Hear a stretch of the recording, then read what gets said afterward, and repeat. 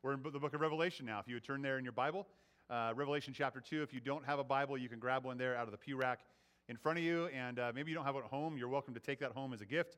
We'd love for you to have that. We're going to be in the book of Revelation in chapter 2. We have began going through a series, and we've called it the 7 Churches of Revelation. Pretty self-explanatory what that is, right? 7 Churches of Revelation.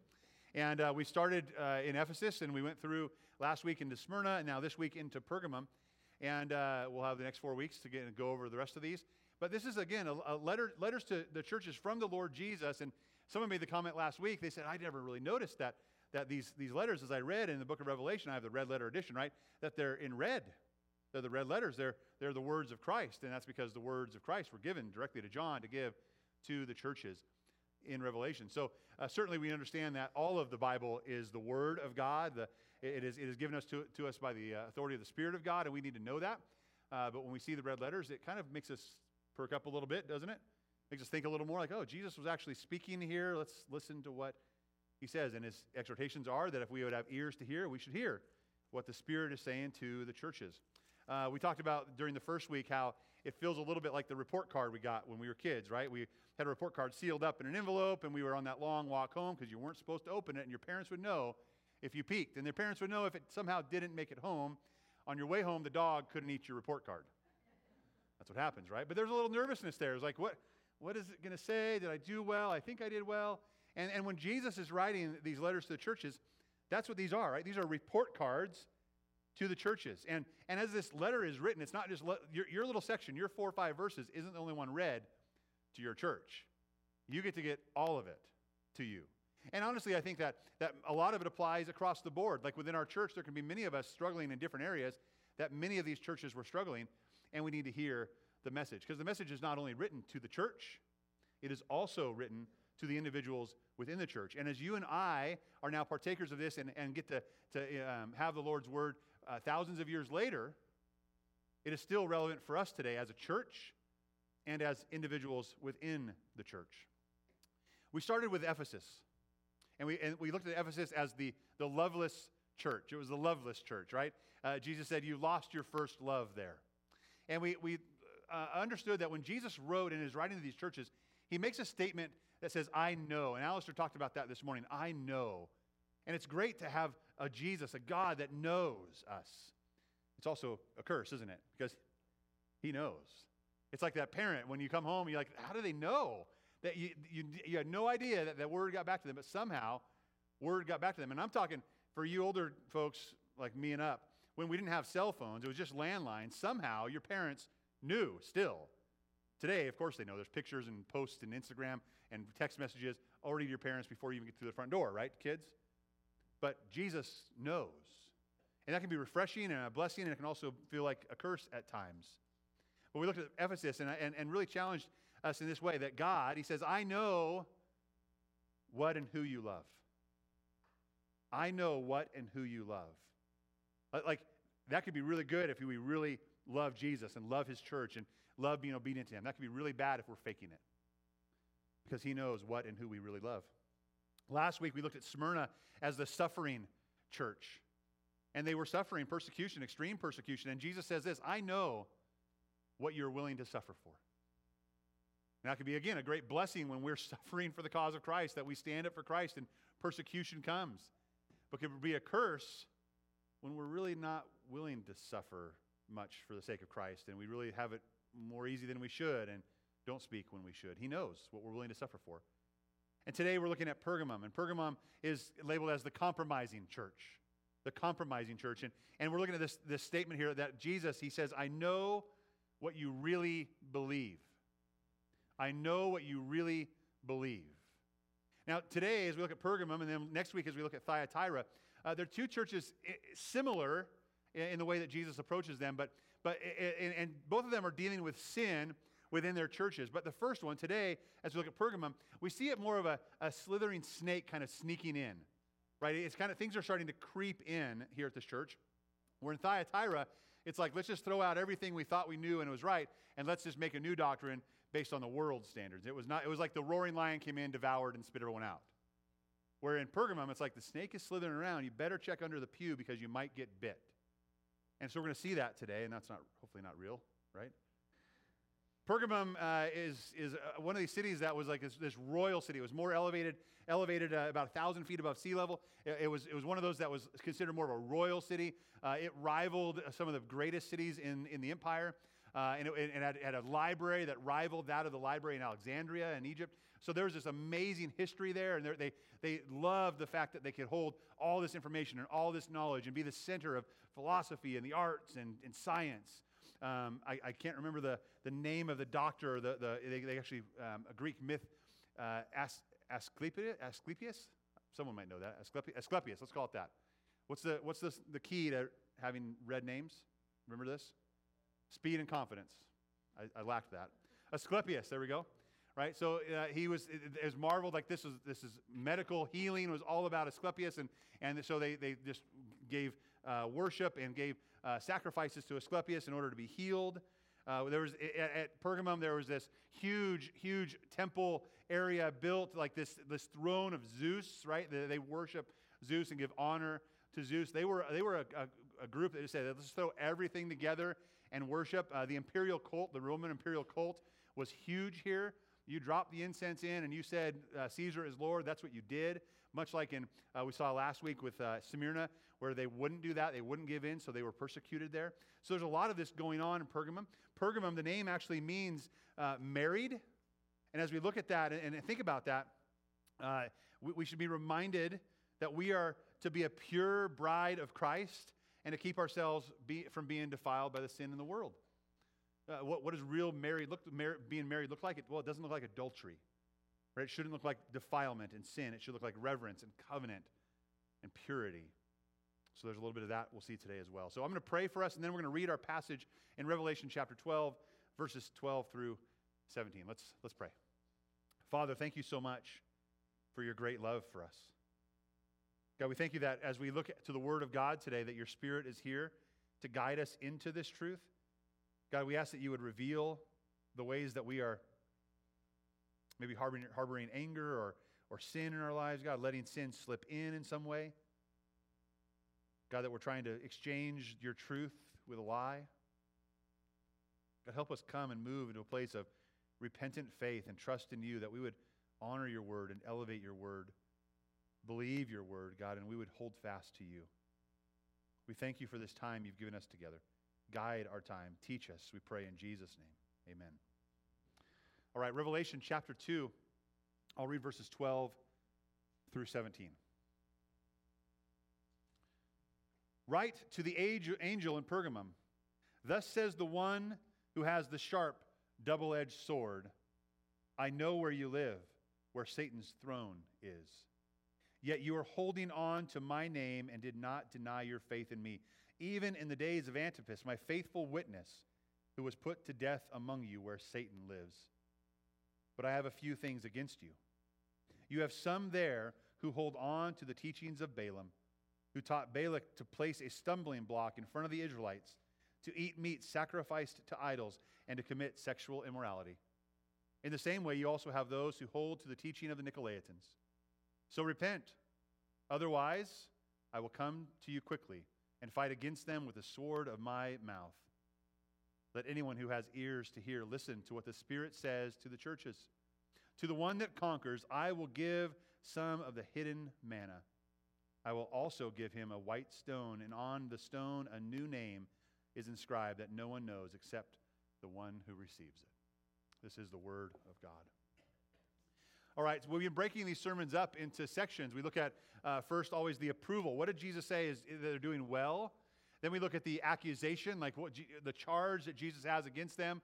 And then we look at the admonition, like the encouragement. Here's what you ought to do next. So again, we break it up like that. You should have sermon notes there from your bulletin. You can follow along with the passages of Scripture that I'll be reading and the points as well, and take notes if you'd like.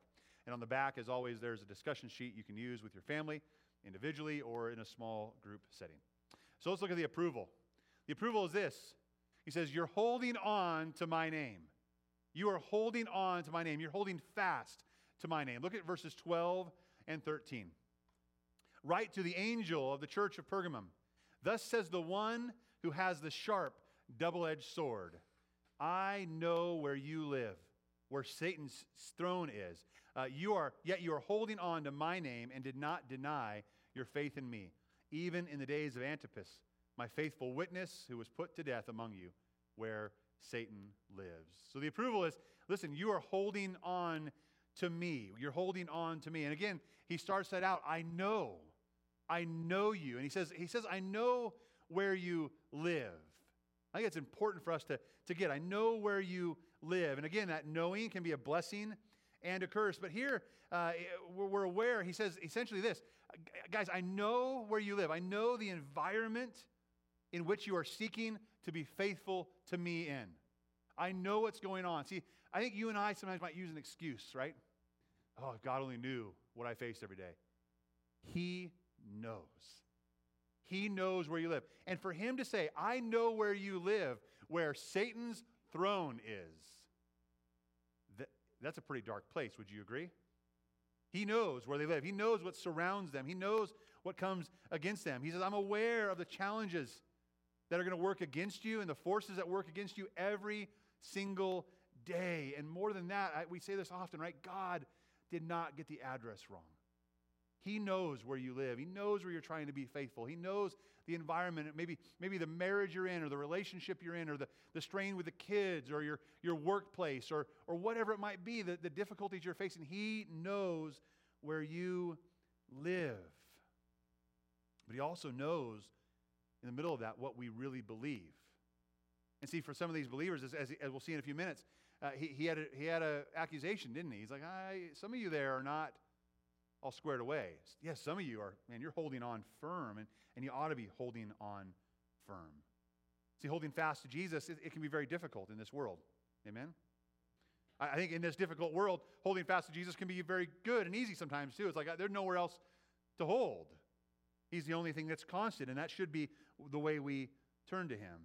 It's very difficult, and especially in the midst of a culture who wants nothing to do with him and everything to do with self.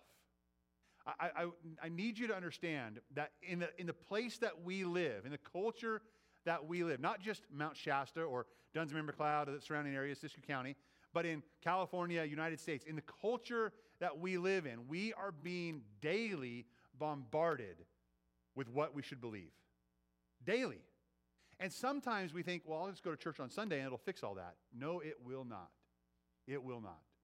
Holding fast to Jesus means holding fast to Jesus 24/7. Holding on to who he is and just letting our hearts fill with the wonder and awe and the satisfaction that is in Christ alone. I think about this bombardment. I had a really interesting conversation, a needed conversation with my daughter this week. We were getting done with a baseball game, our last baseball game of the year, and it was late. My kids go to bed early. They're young, and we're heading out. We had to stop by the store and weed real quick on the way from the weed ball field. And we pulled in there, and we're waiting for Mathia. She went in to get a couple things, and a song came on the radio. And we have the message on or K-Love or something on in our car, usually some kind of Christian music. But even that, I've said this before, it's so dangerous if we aren't thinking through what is being said to us. Now, I may offend you a little bit, I'm sorry. Not every song that you hear on Christian radio is good for you. Not every song we're trying the best we can at church, but not every song we would sing at a church on Sunday morning is good for you. There's a song, and it's so catchy. I've spent all week trying to keep it out of my head. I've had to put my Spotify list on at night as I go to bed, so I'm not singing this other song. Now, it's catchy and it's kind of fun, and it sounds good. It's a song called Brighter Days. Have you heard of this song? Maybe you're like, Brandon, you're going to offend me in a minute. Yeah, probably.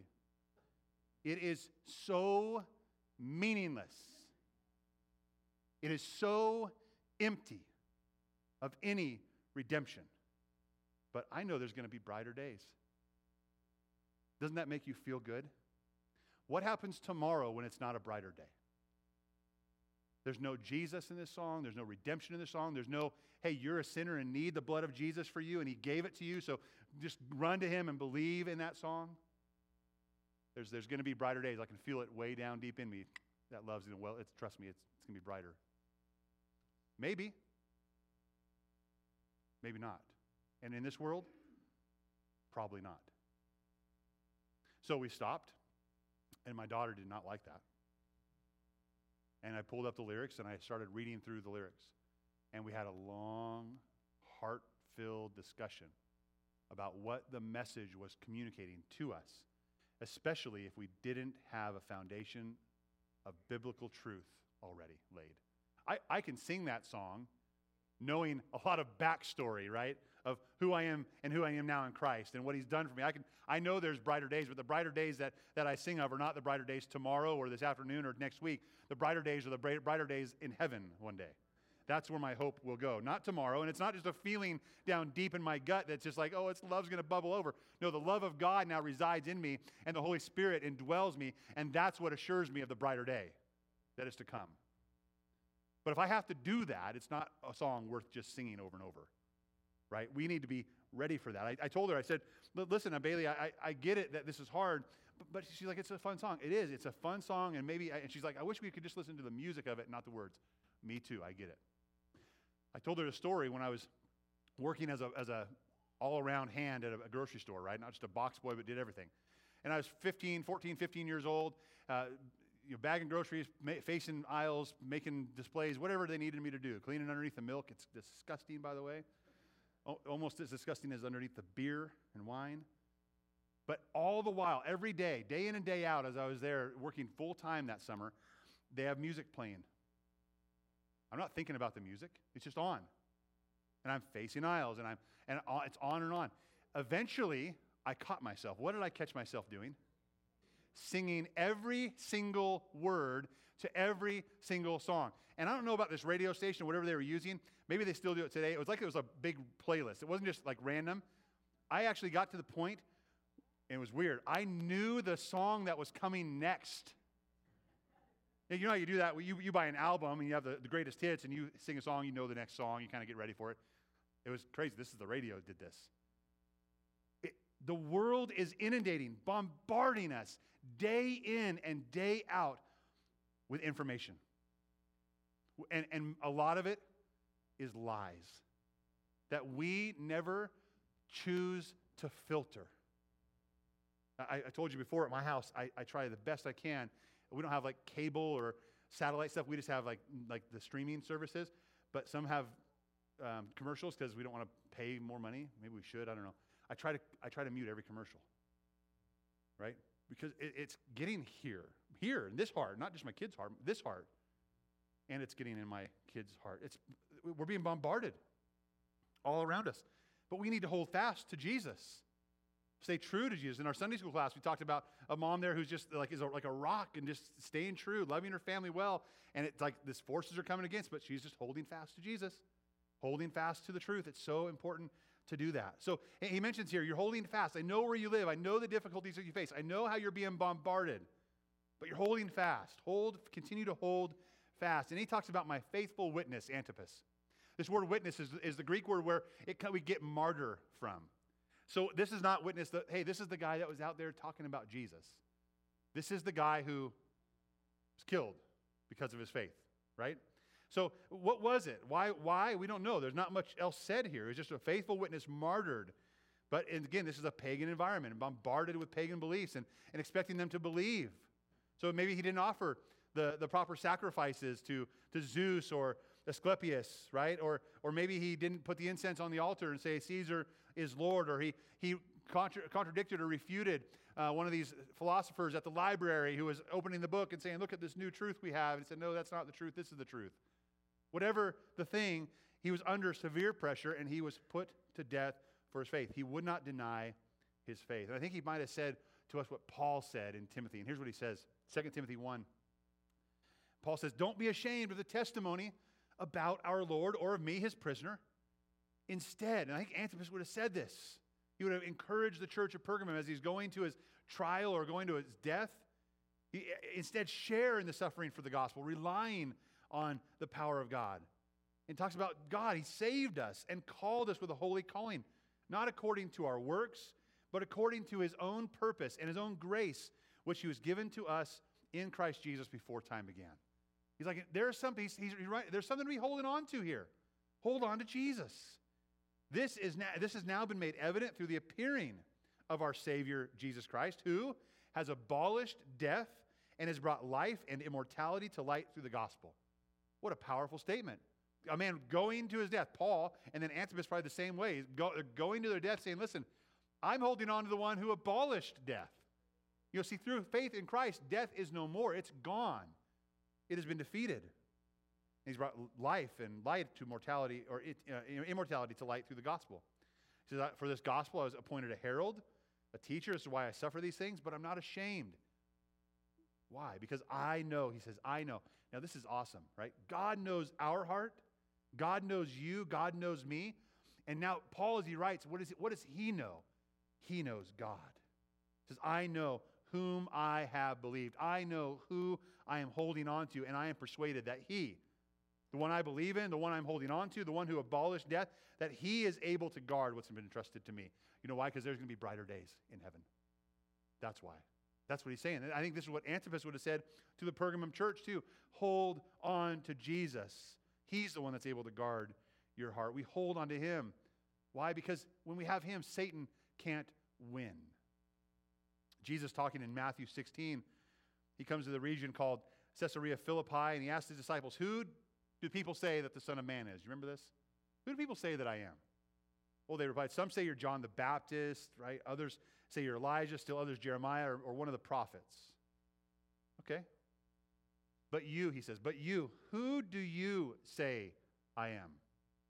Who do you say that I am? Simon Peter answered, you are the Messiah, the Son of the living God. What did he know? That this was the one, the Messiah, sent by God to hold on to. This was the only one that there could be ever any hope in, or forgiveness in, or freedom in. It was in Jesus Christ. And Peter's like, I am holding on to you. You are the Messiah, the Son of the living God. And Jesus responded. Here's how he responded to those who hold on tightly to the Messiah.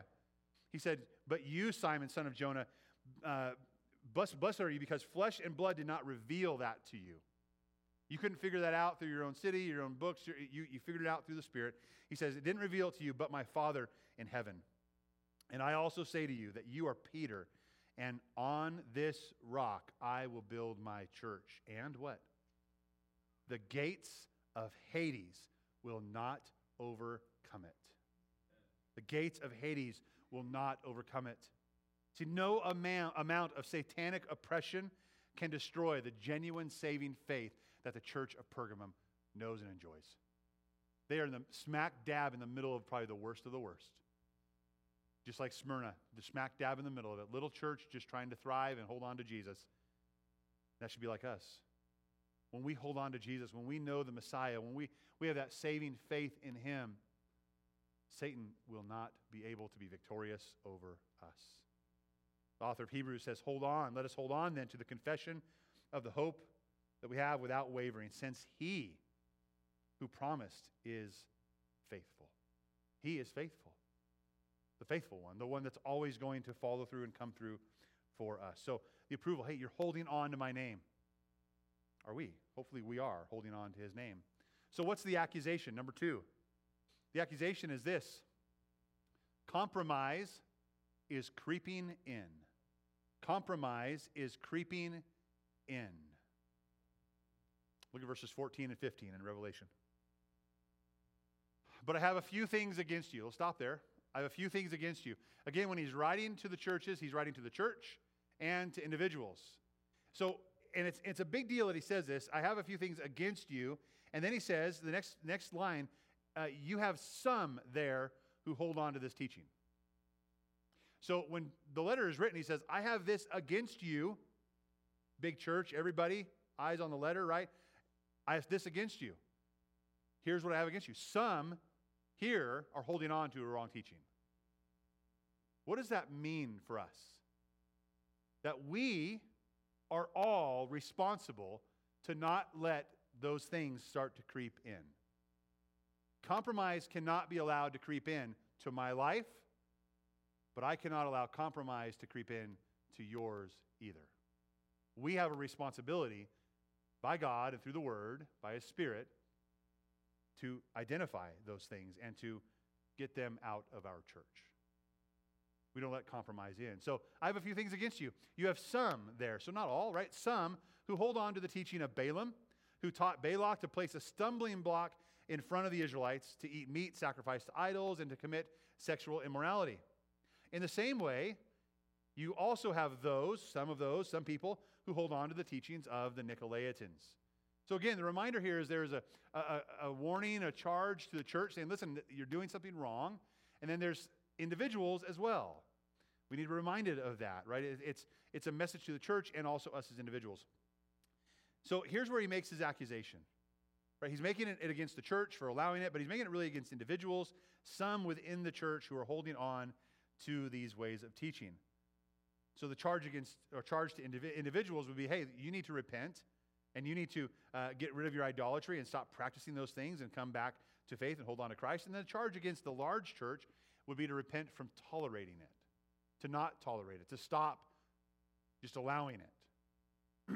So the Lord here mentions Balaam and Balak, and he mentions the practices of the Nicolaitans.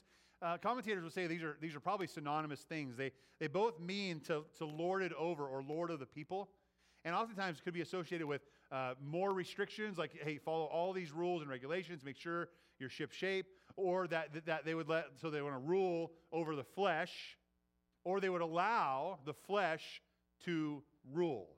Those are kind of the two ways you see this presented. To rule over the flesh would be, you better shape up, you better do this, you better do that, jump, how high. That's to rule over the flesh. For the flesh to rule over us is to give in to any inkling of the sinful nature in our flesh. Here he says to eat food as it was sacrificed to idols. Now, this is different than what we see in Corinthians. It's not that they should have a freedom just to eat food. It was that was maybe could have been sacrificed to idols. This is actually, we're taking the food, we're going to the idol, we're going to the false god, we're participating in sacrificing to it, we're participating in eating the food because we think somehow that's what's going to save. This is the practice that was happening there. And they mentioned Balaam and Balak. So what happened? The story is found in Numbers 22, 23, 24, and 25. To sum it up, I wish I had my Team Kid sheet. We did this in Team Kid like 2 months ago, and it was just a really quick thing. But Balak king goes to Balaam and says, Balaam, you're the guy who can bring curses and blessings on people. Please come curse Israel. They're coming into the land, and I've heard their God's huge and amazing. They're going to wipe us out. We don't want this. Please come curse them. And Balaam's like, well, I've got to talk to God about that. And God says, no, don't do that. That is my people. You can't do that. And eventually he kind of starts, like, gets more money. He's like, okay, I guess I'll do it since the price is good, and I'll do it. And he starts heading to curse the Israelites, and an angel stops him from going and reveals himself. And then this donkey, remember this, the talking donkey? Right? This is Balaam's donkey. He talks to him and said, what are you doing? This is not what you should be doing, right? He comes to his senses. So he doesn't. He goes to the mountain. He actually gives a blessing to the people. But ultimately, he still sells out and says, well, there's a way you can get to them, right? And the way is just sneak in. Be super friendly with them and just have them think they can be super friendly with you as well. So what happens in Numbers 25? We'll pick up the story here in verses 1 through 2, or 1 through 5. While Israel was staying in the acacia grove, the people of Israel began to prostitute themselves with the women of Moab. The women invited them to the sacrifices of their gods, and the people ate and bowed down and worshiped to their gods. So Israel aligned itself with Baal of Peor, and the Lord's anger burned against them. If you can't beat them, join them, sway them, be nice to them. Right? What's the best way to change the culture? What's the same way you eat an elephant? A bite at a time. Just a bite at a time. Desensitizing, they're saying, oh, this is okay. We should be okay with this. So he found no success in being able to curse these people, but he found success in sending young Moabite women into the camp to lure the men into sexual sin and lure the people into idolatry and idol worship. And the Lord's anger burned. It goes on in verse 4. The Lord said to Moses, take all the leaders of the people and execute them in the broad daylight before the Lord, so his burning anger may turn away from Israel. These people had sinned against God. Now, I want to, you're like, well, that's really kind of overreaction, right? It escalated quickly. This is God, and this is God's people he separated for himself, who are now prostituting themselves with other gods, lesser gods, right? And it goes back to even the first part of our time in Revelation here, write to the angel of the church in Pergamum, thus says the one who has the sharp, double-edged sword out of his mouth. What do we think is going to happen here? When we decide we're going to prostitute ourselves with the world and just go into Pergamum and do whatever we want, the Lord is saying, no, that's not what I have set up for you. That's not what I'm going to tolerate. So Moses told the Israel's judges, kill each of the men who align themselves with Baal of Peor. Eventually there's a plague that was on the people as well. Listen, 24,000 people died. Why? Because compromise started to creep in. And Jesus now is saying that to the churches. He's saying that to you and to me. Have we allowed compromise to slip in? Do we believe that, well, there's some things that maybe aren't, I don't know, it's not for today anymore in the Bible. Our culture has grown so much, we understand it differently, so we'll believe something else? Yeah, there are people that are like that. No, this is the Word of God. It's infallible. It's the same like Jesus is today, yesterday, and forever. This is what we embrace. We don't set it aside to embrace tradition and rules and preferences. We say, God, what is pure? What does your church look like? How are we called to be holy? And we pursue that like we're running for our lives. Apparently, some within the church of Pergamum were also being lured into this Pergamum society of sexual sin, of idol worship, of all kinds of idol practice, of sacrificing food to idols again and partaking in that as well. They were doing that, and they were also of the belief that they could live this life with their so-called faith and their worship practices. It was like, oh, it's just, we kind of let it all come in and mix it in. I have a heightened sense of spirituality now. And we hide it, right? We hide it, they hide it, I've hidden it. It sounds like this, right? It's a very dangerous road to go down, but we say, well, there's nothing wrong with being friendly with Rome.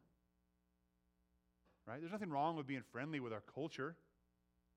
It's just a little pinch of incense on the altar. What? Come on, it's just a little dab, no big deal. We say, oh, just this once, right? Or just a little bit, or just that one drink, or just one night. After all, Jesus will forgive me. This is how compromise creeps in. We were in Sunday school, and someone mentioned that there was this commercial came on, and it said, basically towards the end of the commercial on the bottom, it said, I think something to the effect of Jesus let his hair down, right? Hey, Jesus let his hair down, you should too. He gets you. It said that he gets us. What does that mean? You should be okay doing your thing, going your way, because Jesus gets it, and he let his hair down too, so have fun. He'll sort it out eventually. We'll all be good in the end. That is how compromise creeps in. And it should not be that way. The one who has the double-edged sword out of his mouth is addressing the church saying no. No to that. We don't allow compromise to creep in. And listen, sometimes we think, Brandon, that's where I really feel free when I'm doing that or behaving that way or around those people, or I can let my hair down. I feel real freedom there. No, that is not real freedom. That is not what it really feels like. 2 Peter chapter 2, I want to read this. He talks about these people. These people are springs without water. So it looks like real freedom. It seems like something refreshing. I want to go towards this. They're springs without water. They're mists driven by storms. The gloom of darkness has been reserved for them. For by uttering boastful, empty words, they seduce. We're seduced, right? By empty words, empty promises. They aren't real, lasting promises. They're empty. We're seduced with our fleshly desires and debauchery. It says they promise that those things we go towards, those compromises we allow in, they promise them freedom. But they themselves are slaves of corruption, since people are enslaved to whatever defeats them. We go there and we feel defeated, deflated, we feel sinful, we feel wrong, we feel guilty. That wasn't freedom. That was being enslaved to sin. Know that captivity awaits as sin is accepted into our lives.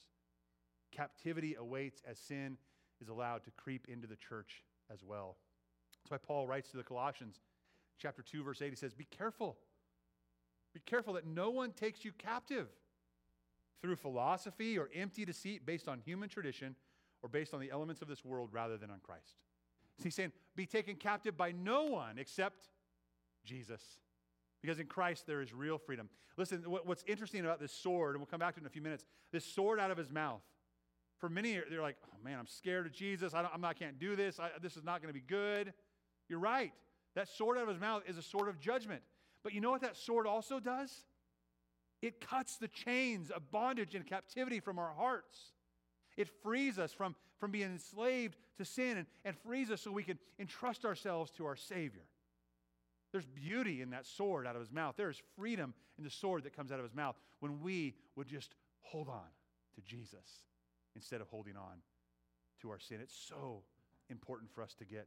He goes on in Colossians, down in verse 20 of chapter 2. He says, listen, if you died with Christ to the elements of this world, if that sword cut your chains, then why do you live as though you still belong to the world? Why do you submit to its regulations? Don't handle, don't taste, don't touch. Or do handle, do taste, do touch, right? All these regulations refer to what is destined to perish by being used up. They are human commands and doctrines. Although these have a reputation for wisdom and promoting self-made religion, false humility, and severe treatment of the body, they are not of any value in curbing self-indulgence. What we think is freedom is not freedom. That's the crux of that. What we think is freedom in the world is actually not freedom. It does nothing for us. There's no value there. They won't satisfy. Those things won't satisfy us.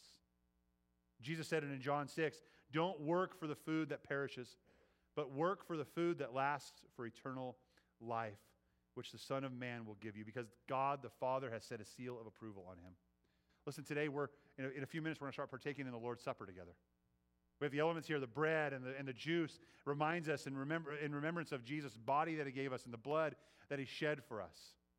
Now, this church was compromising, and they were going out sacrificing food to idols that were no God at all. It was of no value at all. It was food that would perish, and they were partaking in that, thinking that somehow that would save. It would not. They were chained to that. They were bound to that. But today, as you and I come, I hope that we're admonished in our repentance to come down and receive what the Lord has done for us. That this was accomplished because of the sword out of his mouth. And through his death and resurrection, he made a way for us to be free from the bondage of sin.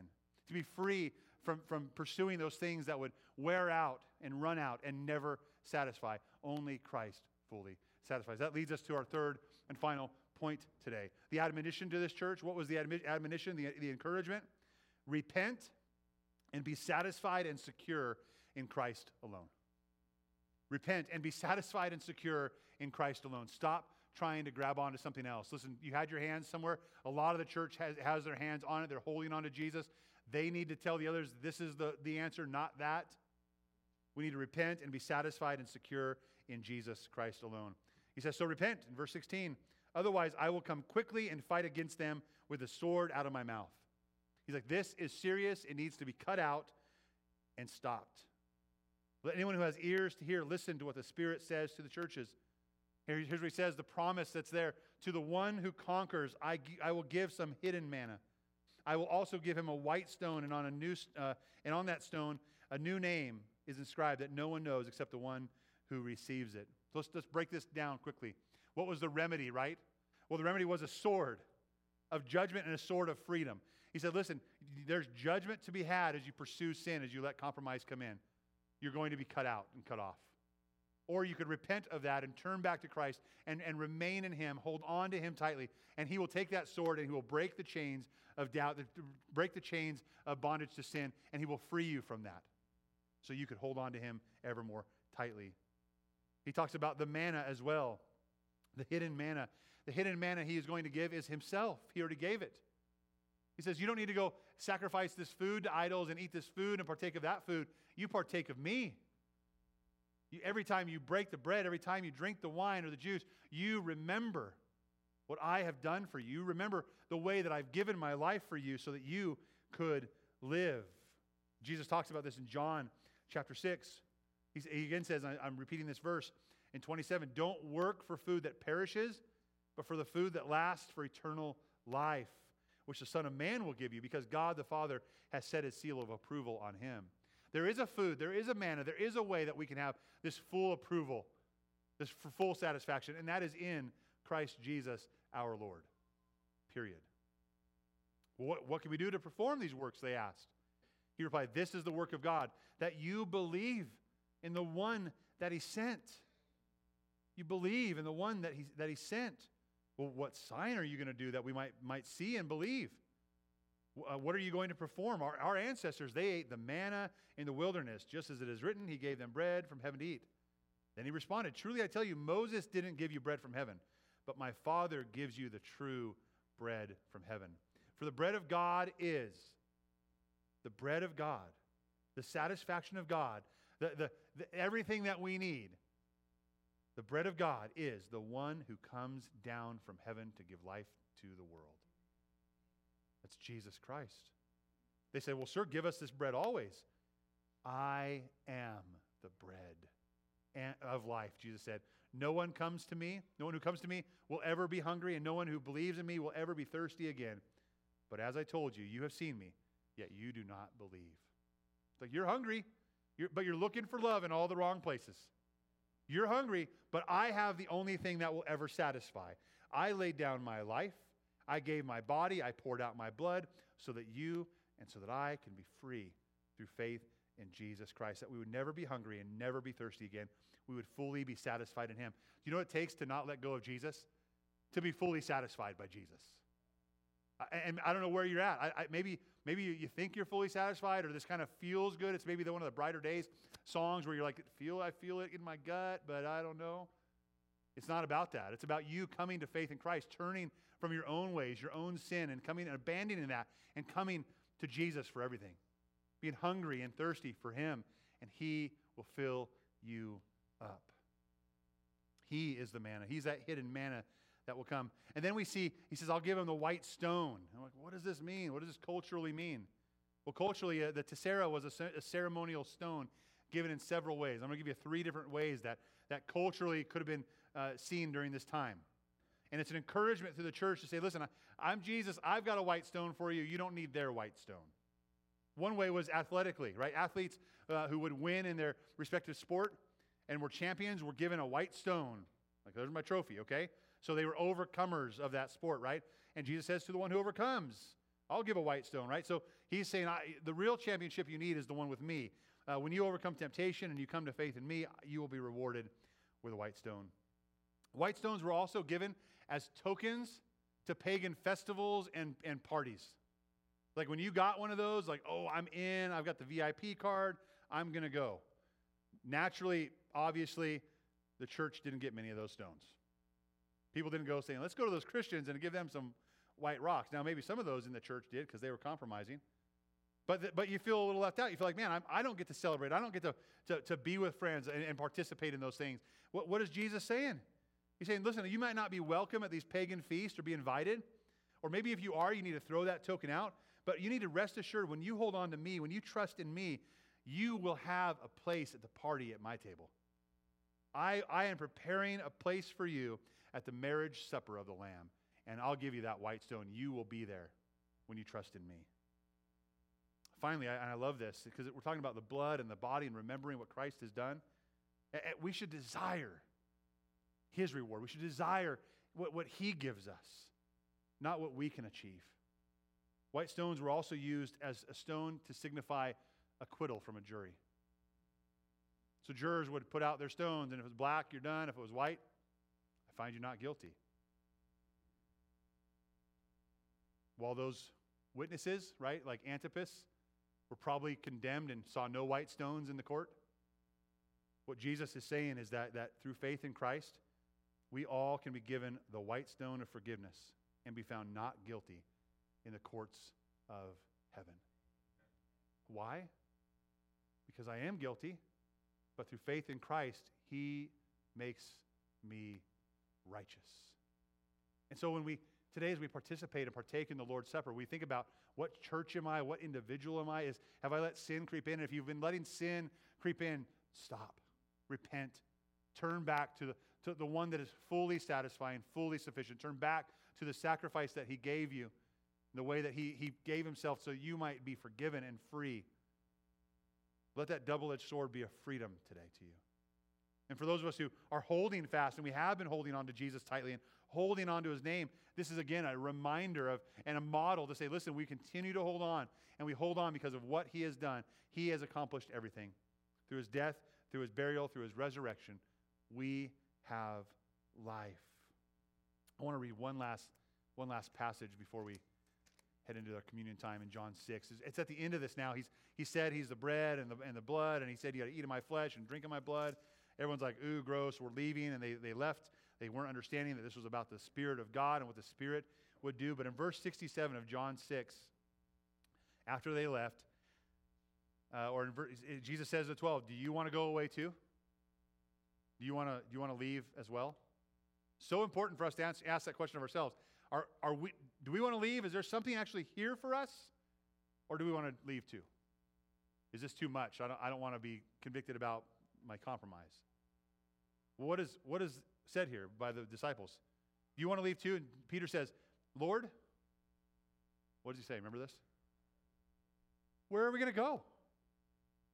To whom will we go? You have the words of eternal life, and we have come to believe and know that you are the Holy One of God. What was known? That Jesus is their everything. That there was nowhere else they could go.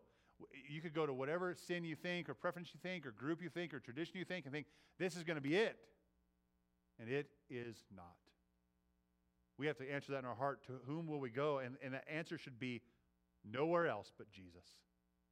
No one else but Jesus. And going back to it, Jesus, remember, he knows. He knows what you really believe. He knows what you're really being satisfied in. And the call for you and the call for me today is to repent and be found satisfied in Christ alone. Amen? Would you pray with me? Father, I thank you so much for your grace and your mercy. I thank you for your love. God, as we look to the letters of the churches in Revelation, God, these are letters of rebuke, but they are letters from love. God, you want us to be pure and holy, to be set apart, a people for your own possession, that we might proclaim the excellencies of the one who called us out of darkness and into your marvelous light. So help us to do that, Father.